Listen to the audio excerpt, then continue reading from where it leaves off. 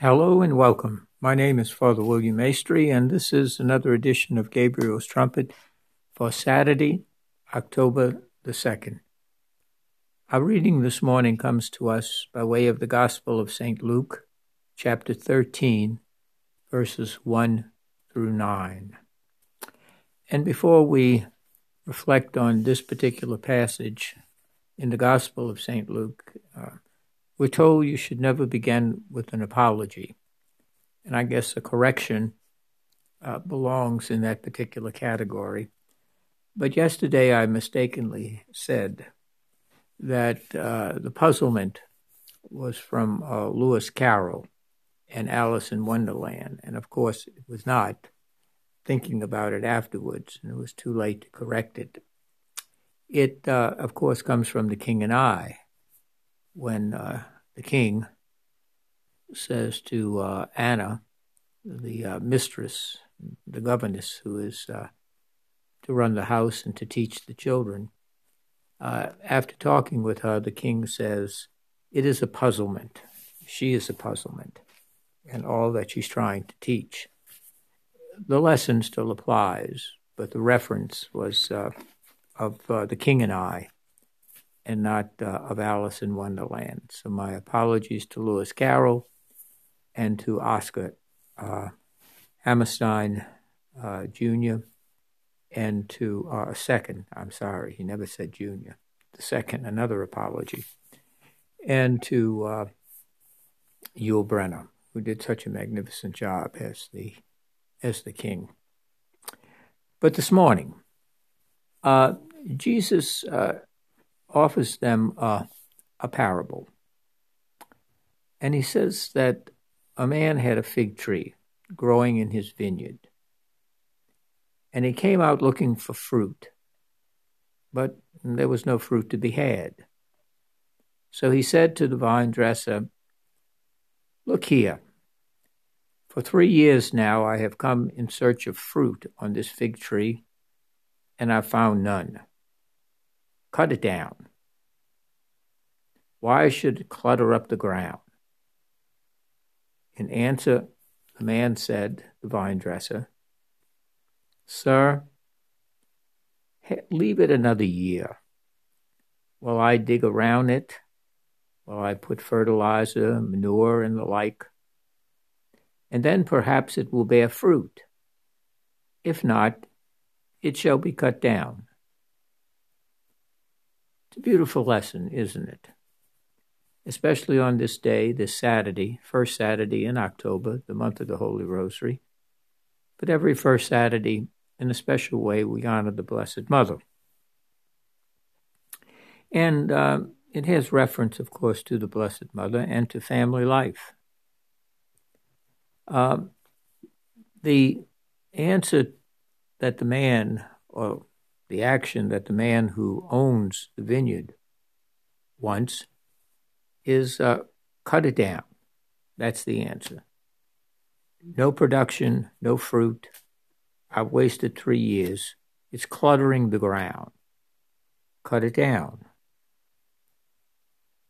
In other words, the man is impatient with the lack of it bearing fruit.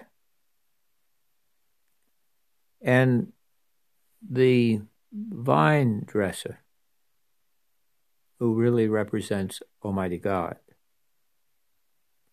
he says, "Let me work with it a little bit. Let me give it a little more fertilizer, a little more clearing. Let me do the nutrients and all the things that it may need.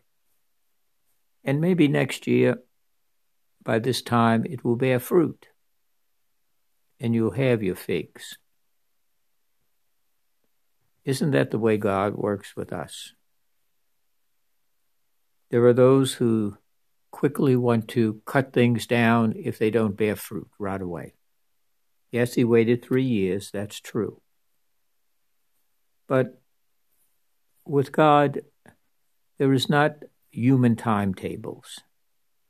Today we operate by the timetable of the instant. Some people even want yesterday, not simply now, But why didn't you do it yesterday or the day before or last year? We're so impatient. We live by the instant. Instant foods, microwaves, fast foods. We sit in a traffic lane waiting for the light, for the stop sign, and we're impatient. We go to the grocery store, and we have to wait in line to check out.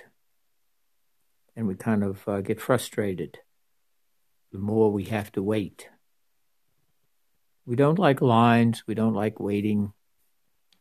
We have these computer gadgets and all these kind of things. And the selling point is that you get it faster. It's 5 times faster than it was last year. My computer is so slow. Well, take a walk to the library and look it up. Oh my goodness, no. We're used now to having everything instant communications, instant gratification. We want solutions to all the problems now. Our attention span has dramatically decreased, while our information and our problems and the situations we face have grown more complex and deeper and longer. And we are prone to rash behavior. And that's deadly. It's deadly and destructive when it comes to how we deal with one another. And the Blessed Mother and Saint Joseph, they were very patient. They were patient. God did not immediately fix the world after the sin of Adam and Eve. There were thousands of years before the appearance of our Lord and Savior. We read the Old Testament and we see the patience of God. And only strong people are patient. Only wise people know how to wait. The rash person wants everything now. And so pull up the weeds with the wheat. And Jesus says, don't do that because you pull up the good with the bad. The answer for this vine owner, cut it down. But the vine dresser, representing God, talks about mercy and patience, forbearance and forgiveness. St. Paul says in 1 Corinthians, love is patient, love is kind, love is forbearing. And in family life, that's one of the most important elements we can possess. One of the important graces is that of patience. Our children are not where they should be, no matter how old they are. Children are impatient with parents. They're told to grow up so fast. And so every setback, every discipline, every delay is like torture. They want to grow up before they're ready to deal with what they want to grow up to be or to do. We become impatient with one another. Spouses become impatient with one another. We're impatient with relatives, especially grandparents. Why don't they move faster, answer faster, think faster? Well, there is a rhythm and a pace to life that requires the patience and the wisdom to let things unfold, let things develop. We want premature closure and premature answers, solutions, so quickly today. Jesus is telling them that that's not the way God works. God is patient because God is so merciful. God is patient because God is almighty. God is patient because God is all loving. And we can only imagine what the Holy Family, Blessed Mother, Saint Joseph, they had to be patient. They had to be patient. They were doing something that had never been done before. They were raising our Lord and Savior. And I'm sure there were times in their family life that they became impatient. We think of the presentation in the temple. And when they found Jesus in the temple, years later, and they had been looking for him, and Mary says, "Your father and I have been looking for you. Where have you been? We were worried." Jesus says, "Don't you know I must be about my Father's work?" Patience. Patience. Patience is a virtue. And we often say, "Lord, give me patience, and give it to me right now." It's kind of a humorous contradiction, isn't it?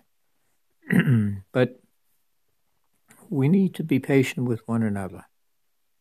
And it begins in the family.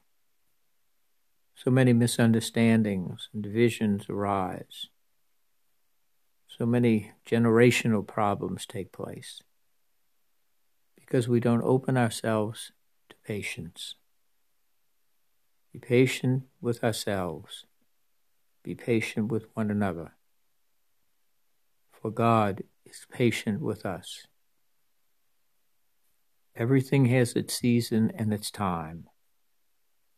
And it's the wise, strong person who practices patience, not simply when it comes to a fig tree, but more importantly, when it comes to our growing closer to God and to one another.